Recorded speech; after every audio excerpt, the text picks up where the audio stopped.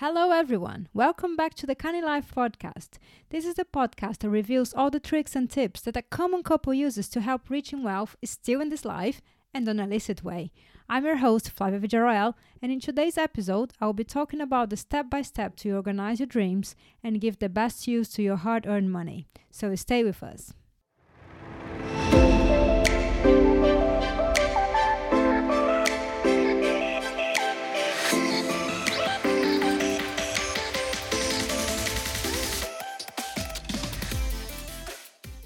Let me start today with a few very important questions. Do you know what is important for you? And do you know what truly makes you happy? And do you have a list of what you want to achieve? Before you think this is too philosophical and turn this podcast off, give me a chance to explain the correlation between money and happiness. There are several pieces of research demonstrating that having more money does not necessarily bring us more happiness, that they are not directly correlated. Easy to say, isn't it? Especially when said by someone that actually have all bills paid. But the reality to most of us is that this statement does not make any sense when the bills are coming, when the debts are accumulating, when we work day to day on something we don't like and we don't want just to pay for bills. For these cases, my dears, I completely agree with what you're probably thinking now. More money would definitely help us going from a stress situation to a more enjoyable one. No doubt about that, and I'm not here to convince you about the opposite. In a short story that happened to me recently, I applied for an internal position, and they judged that I couldn't get it because I would get bored of it very quickly, although it would pay me more. And then my response to them was like, boring or not bored, at least I would be able to afford a few extra days in the beach during summer to treat my boredom. Anyways, in general lines, we all agree that a bit more money, we could be experiencing some more things which would improve our overall state of happiness, even when we're not in the ideal situation. All that said, there is also a truth element on the limit of money that would make us happy. We all have a series of needs that are related to money, such as house, energy, food, clothes. But after these basic needs are fulfilled and we move up in the hierarchy of needs, social needs, esteem needs, and self-fulfillment needs start to be part of the equation, and here is where the money illusion can put us in dangers. By not knowing what truly makes us happy, by not knowing what are our esteem needs or social needs, for example, we would certainly be in a position of easy prey to be hunted by the marketing and sales tricks. How many times have you seen an advert of clothes or shoes, for example, and bought it to give a boost of your image? Or even the times you went for an afternoon shopping therapy when feeling low. I have personally done it in various occasions. I have done when plans didn't work the way I expected, when I was questioning what to do with my career, after splitting a relationship, and believe, even to fulfill the gap after successfully delivering a massive project. All these occasions have in common the fact that I wanted to turn the page. And like me, you do, your friends do, we all do. In my case, the difference is that now I'm aware of these mental triggers and learn to stop myself before, and I hope I'll be able to help you as well. And how am I doing it? I will tell you later on how am I doing it now, but first let me go back a few steps on the process. Going back to my initial questions, it is important to reflect and assess what truly makes you happy and why do you make the choices you do. One good exercise is to look at the last 3 non-essential items you spent money on and think why you have bought them. And by non-essential, I'm including anything that's not bills and basic food, as boring as that. It doesn't matter if you spent £2 or £20 or £200 or £2,000. Just look at the last 3 non-essential items. The first answer will certainly be because I need it or because I liked it. But dig deeper. Question yourself, what did you like about it or why you think you need it? Sometimes we think we need something just because we always buy it. Let's say, for example, a lipstick. You always use the same one and yours finished. So the natural thing is, I need to buy another one because this one finished. I need it. But what if you perhaps delayed this by a week or 2? Maybe experiment not wearing one for a couple of days or even try different ones you already have in your makeup bag. And that might end up in the bin because they got too old. Can you not start filtering some of the needs and wants by spending some more time to look at what you already have? I know, I know it can be tiring and boring thinking about every single item that we buy, especially with these buying one-click mechanisms on Amazon and others. But by consciously deciding is the simplest way of having money for what you really want. And by the way, try turning the buying one click off and see how many things you don't buy because of the effort of grabbing your card. Here at home, we all did it, and it's amazing to see how the credit card came down in the following month. After you have done your self-assessment in the expenses, I would like you to list at least 3 dreams. First, the biggest dream of your life. Second, something you really want to achieve in a few years. And the third one, something you would like to achieve within 1 year time. You can add other ones later on, but for the practicalities of the examples here, I'm working with these 3. Let's say the biggest dream you have now is to stop working and live out of your savings. Do you know how much money do you need to have in your bank account for it to happen? Do you know how much you need per month for your expenses? What is the lifestyle you would like to have? Or any lifestyle will be good as long as you don't have to work. What are your compromises on that?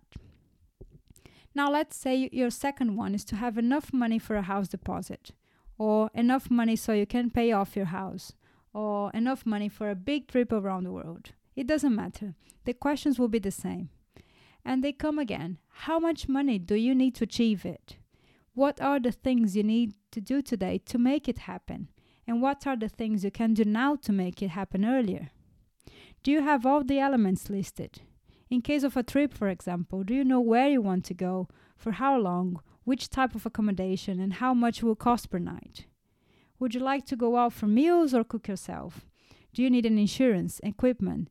Can it be during holidays or do you need to quit work for doing it? Do you need special clothes, luggage? If we're talking for a house, for example, do you know all the fees associated to buying the house, to the deposit of the house? Do you know how much it costs to solicitors and searches and tax and anything else? And finally, the third one. Let's say it is to buy a new TV. Just to give an example. Do you know how much the TV would cost you? Which model do you want? The size, the brand? Do you know if the stores will be willing to give any discount if you pay in one installment? Most importantly, how much are you saving every month to pay for it? Simple as that. After answering these questions, you will have a plan. Let's review it. You have defined 3 dreams and you gave them 1. A time for when you want it to happen. 2. An associated budget, or how much money it will cost you for you to achieve each of them and every little single associated cost. And 3. An assessment of what you need to do today to achieve it. The 4th step is to put this plan in practice.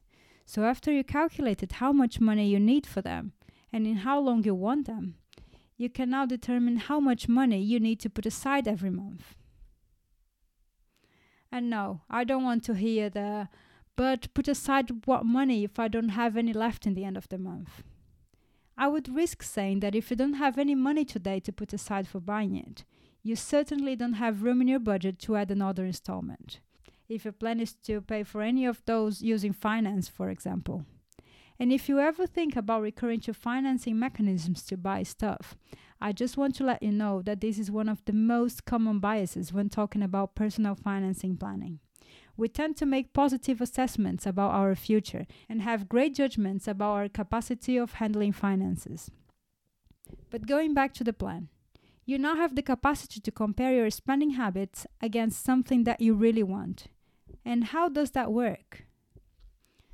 By knowing, for example, that for your TV you will need to save £75 every month and checking that the last month you spent £15 on another tea, £12 on another lipstick, £30 on each night out, you can simply say that by going out one time less and by not buying another tea or lipstick, you almost have what you need for your TV.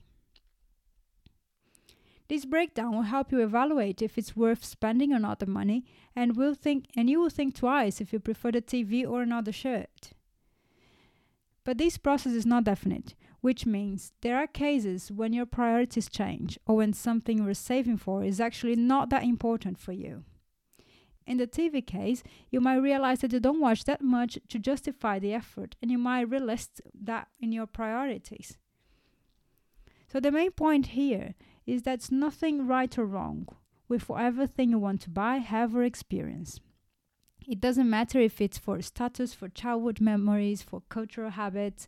We all have our needs and dreams, and that's why it's so important to understand what will bring us happiness and what other things we do in the automatic mode because we saw and thought it would be good. Or because we didn't even thought it would be good, we just did it. If for you it's important to have a pink convertible limo picking you up on your birthday night out because you always dreamt of doing it since kid, fantastic. You can plan and do it. What you can't, because it wouldn't be fair on yourself, is to do it at the expense of your dreams.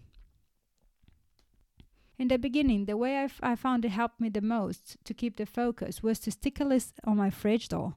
Some people have on their wallets, some on their mirrors. It needs to be somewhere visible so you can remind yourself of the biggest goal to stop you from these impulsive reactions. And how do I do it now? I'll give you the example of our recent wedding planning. We listed everything we want on it and how much it would cost, and our absolutely maximum budget for each of the items. And for reference, we also prioritized what it was absolutely essential and the things that would be good to have. This listing and quoting step proved to be essential for it to be in our budget. Suppliers that were well above our budget, we didn't even talk, so we were not putting ourselves in hard situations. With the suppliers that were about our range but slightly over, we always asked for discount to fit within our budget and got it. We made quite clear that we could not go above. Usually people in these competitive industries, they know and they can sense when they can push or charge more or need to give some discount to have the business. So we always demonstrated enough interest to engage them, but standing firm. And this was an exercise for both Mike and I. Also, whenever we managed to get something cheaper than budget, we automatically counted as another bottle we could offer to our guests. By setting the boundaries from the beginning, you don't fall in the trap of thinking that you would be able to afford and later on finding yourself in the middle of a hard situation. You simply know if you will or not. There were things we compromised and there were other ones we included at later stage when we confirmed we were on the plan. Ultimately, having this close look on it made us be in a much more comfortable situation and taking better consumption choices. So we had the wine we wanted or the photography, the style we wanted, and we didn't spend beyond our possibilities. Our final reflection for today is that it does not matter how much you make, but how you organize the flow of your money to the different needs you have and if you use your money or waste it. How many times have you heard about people earning 40, 50, 60,000 or more a year and still in debt? How many times have you heard of someone earning their low 20s or even minimum wage and organizing a fantastic trip to Australia or paying for a house deposit? As I said earlier, you can do anything, and it is important to say once more that there is no judgment on what is superfluous or unnecessary. Waste of money is to spend in things you don't truly want. Identifying and recognizing what really makes a difference to your life is a process. The earlier you start this process, the quicker you will understand what is important and consume less in quantity and better in quality. And quality here, I mean by things that are meaningful to your life. So start thinking about what you want to achieve and what bigger things you want to buy, or what amazing plans you want to see it as a reality. Finally, remember that relationship with money would not change because we have more money. If we spend more than we should today, we will spend even more when gaining more. If we don't enjoy life and just save it for no reason, we'll be even tighter and stingy the more money we get. Any habit we have today will only be exacerbated when we get more money. I hope you have enjoyed today's episode. And if you have not subscribed to our podcast for pocket lessons of personal finance, just do it so you don't lose on our contents. And if you enjoyed, please share with your friends and family. If you have any questions, comments, suggestions, you can contact us directly. Our details are in the description. We are happy to hear your feedback, as this is the best way to know if we're bringing value to your life. Thank you for listening and see you soon. Bye!